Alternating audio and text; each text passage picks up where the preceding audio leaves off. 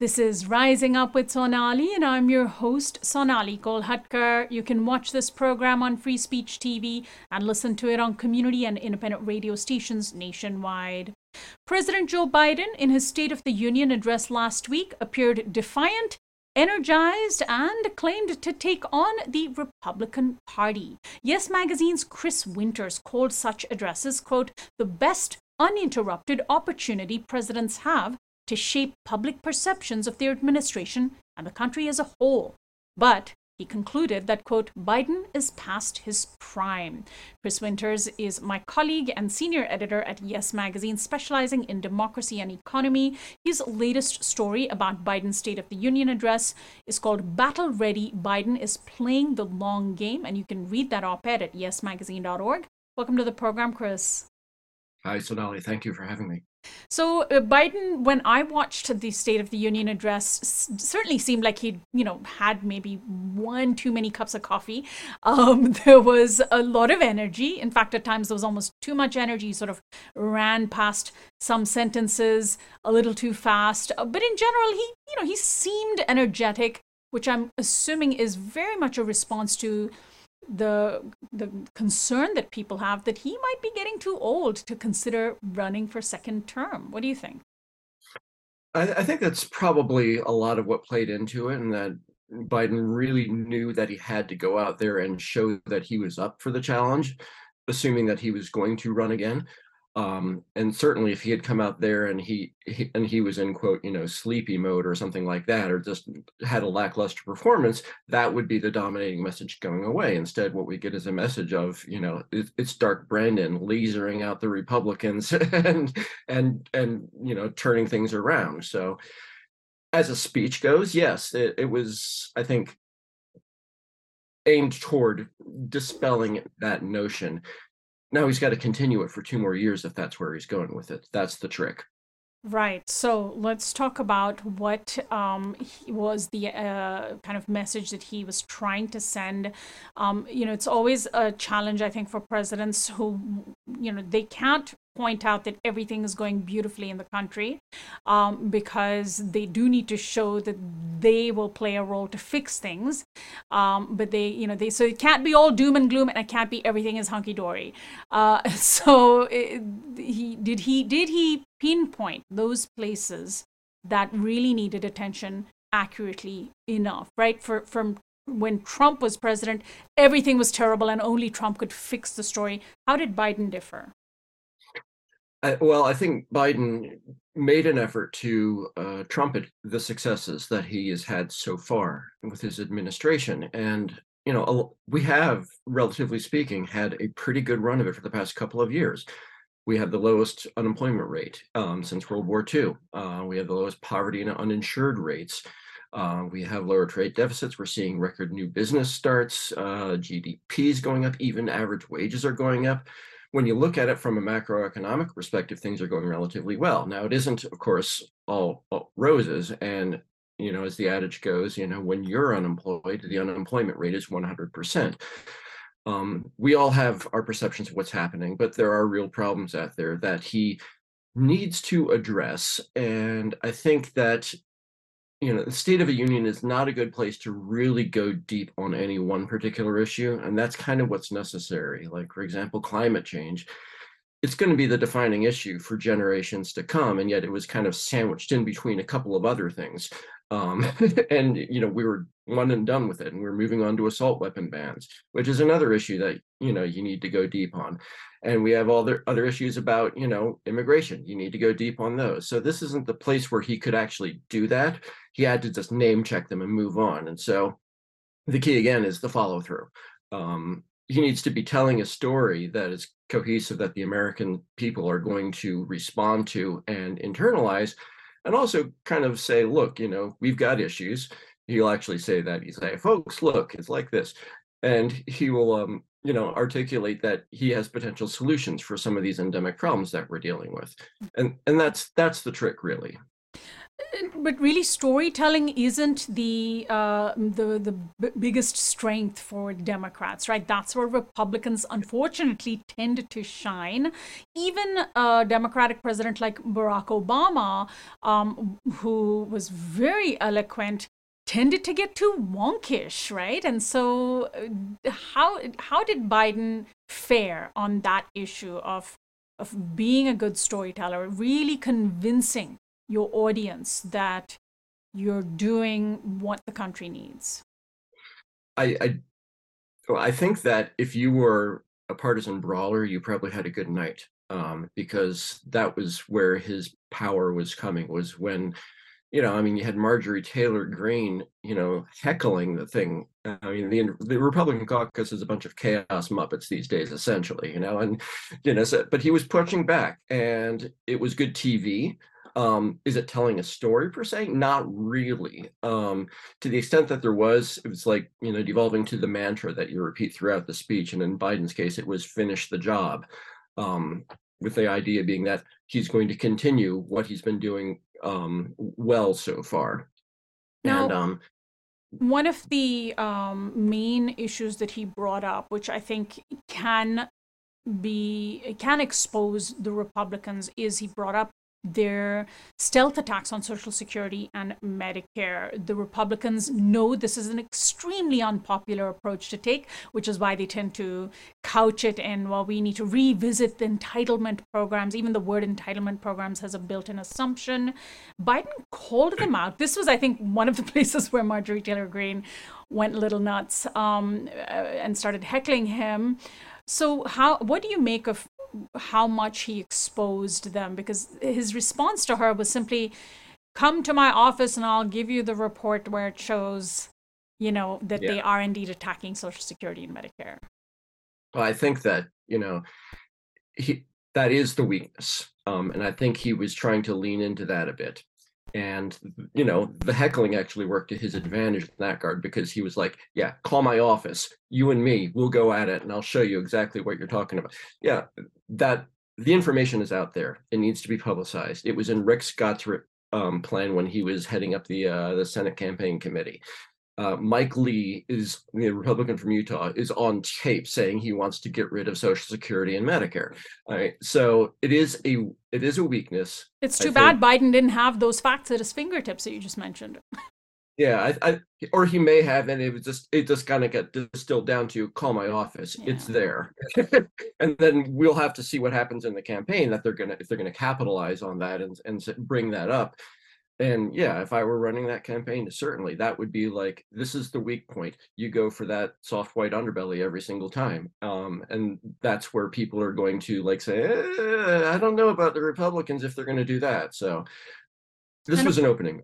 And of Yeah. course, the social attacks, the new culture wars of the Republican Party, which is very much designed to distract from the fact that they want to gut Medicare and Social Security, and beyond that, don't really have much of a economic plan beyond siphoning money upward to the rich. But those attacks on vulnerable communities, though, how well did Biden do on identifying and pinpointing the attacks on trans folks? There were some, abortion advocates that felt that he didn't bring that issue up nearly enough, even though it's arguably the reason why Democrats retained control of the Senate last November. Yeah. I think with regards to attacks, especially in LGBTQ people, that he's trying to tread carefully here.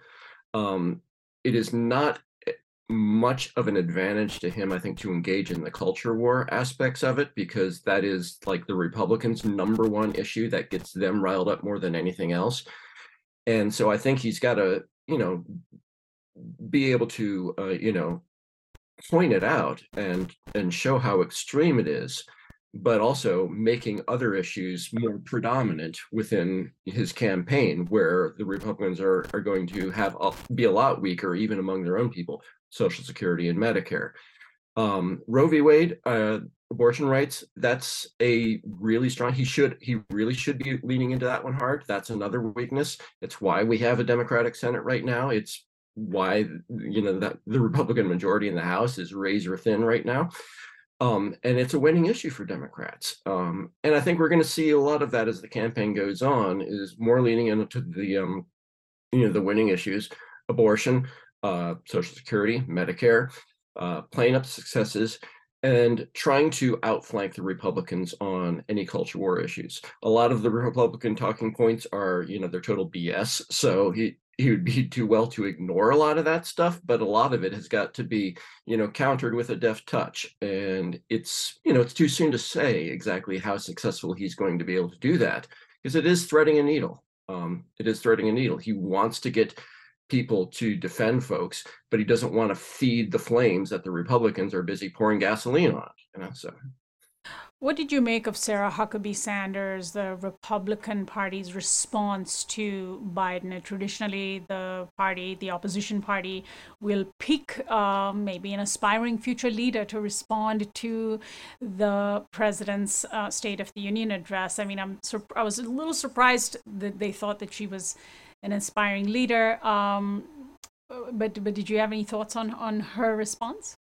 Not really. I only saw snatches of it, because the response is typically even more of a theatrical piece and less on substance than the main event so much. It's the president's night, no matter who the president is, and the opposition response, we say it's to showcase an up-and-coming leader, but it isn't really. I mean, Marco Rubio did not become the hero of the Republican Party. Instead, people remember him slurping noisily out of his water bottle. When he did the response. And a lot of the commentary about Sarah Huckabee Sanders after this was like, it was more like a speech for CPAC than something addressed to America as a whole. And that's not something that's going to sell among Americans as a whole, because if you're just sitting there spouting, inside baseball for the QAnon segment, then yeah, I mean, people are going to say, for one thing, she sounds weird, and if you know what she's talking about, then she's going to sound horrifying. And yet she, the one quote that sort of stands out that she said was, "The choice is between normal or crazy." And one was sort of wondered if she realized that she was on the other side of that dichotomy than she might have thought she was. Well, yeah, she was correct in saying that. That's not for the reason she thought she was. So overall, though, did Biden, do you think, make enough of a case for running again in 2024? Because this, and every State of the Union he has between now and then is going to be one big campaign ad, basically. Yeah, I think it was the right opening play, but the game is in fact longer than that. A lot can happen in 2 years. His approval rating right now is underwater, but you know what? His is like 46% or something. I was just checking the numbers on that on the aggregate. At this time, during Ronald Reagan's term, he was at 35% approval. So things can happen. And Reagan was one of the more popular presidents we had, in my lifetime, I should say. Let's leave it at that. So a lot can happen in 2 years. I think this was the opening play. I think, his age is an issue, but it's really a stand-in issue for his health. And if if his health is failing, that's the only reason I would expect him not to run. We haven't seen that yet. He's an old guy, and he acts like an old guy. And we knew he was an old guy when we voted for him 2 years ago. And I think people took that had that in mind. And if he's going to be running again, they're going to have that in mind again. What do you make of the effort that some progressives have led called Don't Run Joe? There's a petition that points out how President Biden has been, quote, neither bold nor inspiring. Sort of echoes what you were saying in your piece in ES Magazine. To put it gently, Biden is past his prime. So there's a whole movement here that is, or at least they would like to be a movement that is suggesting that or urging him to not run, precisely because of the worry that a Republican takeover of the White House could happen in 2024, either via Trump or Ron DeSantis or the next fascist leader. Do you have any opinions on this? Couple of them. For one thing, Biden did beat Trump, and he does have that going for him. I think that if we want to create a campaign to encourage Biden to not run again, then it really needs to be putting someone forward for that. Who do they have in mind? And the chattering classes have tossed out a bunch of names over the years, but none of them have actually come forward and said, yes, I am going to challenge Joe Biden in the Democratic primary. So who does the progressive wing want to put up against Joe Biden? And I think that is going to be the decision that the electorate is going to have to look at, because just saying don't run Joe when we have almost certainly anybody the Republicans are going to put up to run in 2024 is going to be absolutely terrible. It's who are we going to compare him with? Well, I'm wondering, Chris, if you think that the fact that Biden is the presumed party nominee is what holds back potential rivals. There's the statesmanship of not marring your party's leaders' prospects. The Republicans don't care. I mean, they've lost any attachment to, kind of ethics or even tradition. So they don't care. They'll just come straight out and push past each other unless there's some political calculation. But the Democrats still, I think, worry about offending one another. I think it's less that. I think it's just a real cold calculus.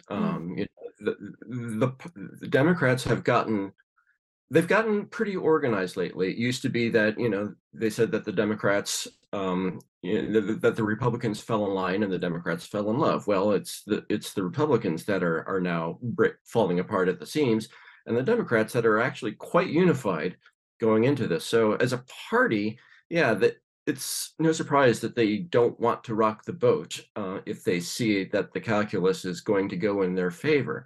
Now, you're absolutely right. The fact that he hasn't stepped out is certainly keeping other people out of the race because they don't want to rock the boat. And it's going to be, it's Biden's nomination if he wants it. We don't see that kind of a schism within the party. If someone, say, for example, from, the Congressional Progressive Caucus wanted to throw their hat into the ring, they would do that. They could do that, and they might actually gain a little bit of traction. But if Biden is still in there, we're still looking at kind of like the residual effects of like the primaries from 2020. Bernie Sanders did okay, but he, that was his second primary that he lost, and whoever's going to be assuming that mantle, I mean, say Pramila Jayapal, for example, I don't think she was born in the United States, so I don't think she can run, but just as a hypothetical example, she could probably get someone like her could get a fairly significant, chunk of the electorate, but I don't know if someone who is truly progressive can actually win a majority within the Democratic Party. And that's a structural problem. And then what about Kamala Harris? And then what about Kamala Harris, who is, the vice president is typically, it's the president in waiting, essentially. That is their one job. And usually there's, kind of the cameras are on that person for a bit. With Harris, she's been kind of in the background. We haven't seen a lot of her. And, there was some early noise about her taking responsibility as her pet issue, but it was something like immigration, something that is, almost completely unsolvable without, a long protracted, battle and a very deep policy reform. So she hasn't been set up to be that heir apparent, I don't think. And I would think that if she were to come forward, and, for one thing, it would be in tandem with, not being Joe Biden's running mate in 2024, which could happen, and then stepping up and saying that she could do it, she would have to actually get out there and control the cameras and come out from behind Joe Biden's shadow. Right. There's, the inside baseball in Washington says that she's not being treated fairly, and maybe that's the case, maybe it isn't. I don't have any particular insight into that. But she definitely is not in front of the cameras when she needs to be to get she needs to be on the Sunday show. She needs to be doing things that are going to get talked about, which is hard for a vice president any given day because they don't control the party. They don't have their hands on the reins of power. They are, absorbing whatever good news or whatever bad news comes out of the administration as a whole. So she'd have to set herself up as being an independent to say, yes, you can. I bring all the good stuff that we did during the Biden administration, but I don't have any of the bad stuff too. That's a tall order for anybody. So. Right. Well, Chris, thank you so much for joining us, and we'll post a link to your Yes Magazine piece from Rising Up's website. Good luck. Thank you very much. My guest has been Chris Winters, senior editor at Yes Magazine, where he specializes in democracy and the economy. His latest story about Biden's State of the Union address is called Battle Ready Biden is Playing the Long Game. I'm Sonali Kolhatkar. You can access this and other interviews on our website, risingupwithsonali.com. By becoming a subscriber. Find our audio podcast on iTunes and Spotify. Follow us on Facebook, Twitter, and Instagram at RU with Sonali.